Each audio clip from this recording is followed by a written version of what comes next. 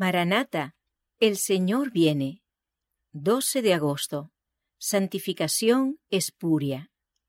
El que dice yo le conozco y no guarda sus mandamientos, el tal es mentiroso, y la verdad no está en él. Pero el que guarda su palabra, en este verdaderamente el amor de Dios se ha perfeccionado. Por esto sabemos que estamos en él. Primera de Juan, capítulo 2, versos 4 y 5. La santificación, tal cual la entiende ahora el mundo religioso en general, lleva en sí misma un germen de orgullo espiritual y de menosprecio de la ley de Dios que nos la presenta como del todo ajena a la religión de la Biblia. Sus defensores enseñan que la santificación es una obra instantánea, por la cual mediante la fe solamente alcanzan perfecta santidad. Tan solo creed, dicen, y la bendición es vuestra. Según ellos, no se necesita mayor esfuerzo de parte del que recibe la bendición. Al mismo tiempo niegan la autoridad de la ley de Dios y afirman que están dispensados de la obligación de guardar los mandamientos. Pero, ¿será acaso posible que los hombres sean santos y concuerden con la voluntad y el modo de ser de Dios, sin ponerse en armonía con los principios que expresan su naturaleza y voluntad?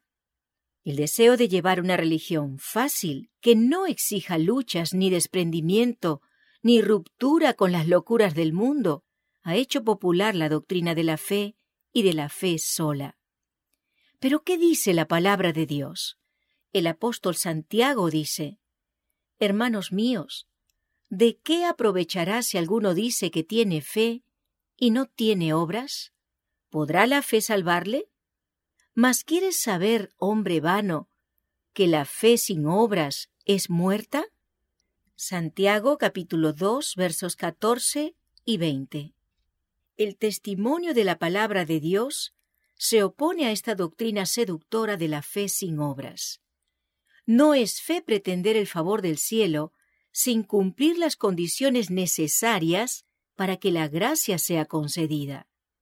Es presunción, pues la fe verdadera se funda en las promesas y disposiciones de las Sagradas Escrituras. Nadie se engaña a sí mismo creyendo que puede volverse santo mientras viole premeditadamente uno de los preceptos divinos. Un pecado cometido deliberadamente acalla la voz atestiguadora del Espíritu y separa al alma de Dios. Aunque Juan habla mucho del amor en sus epístolas, no vacila en poner de manifiesto el verdadero carácter de esa clase de personas que pretende ser santificadas y seguir transgrediendo la ley de Dios. El que dice yo le conozco y no guarda sus mandamientos, el tal es mentiroso, y la verdad no está en él. Pero el que guarda su palabra, en este verdaderamente el amor de Dios se ha perfeccionado. Primera de Juan 2, 4 y 5.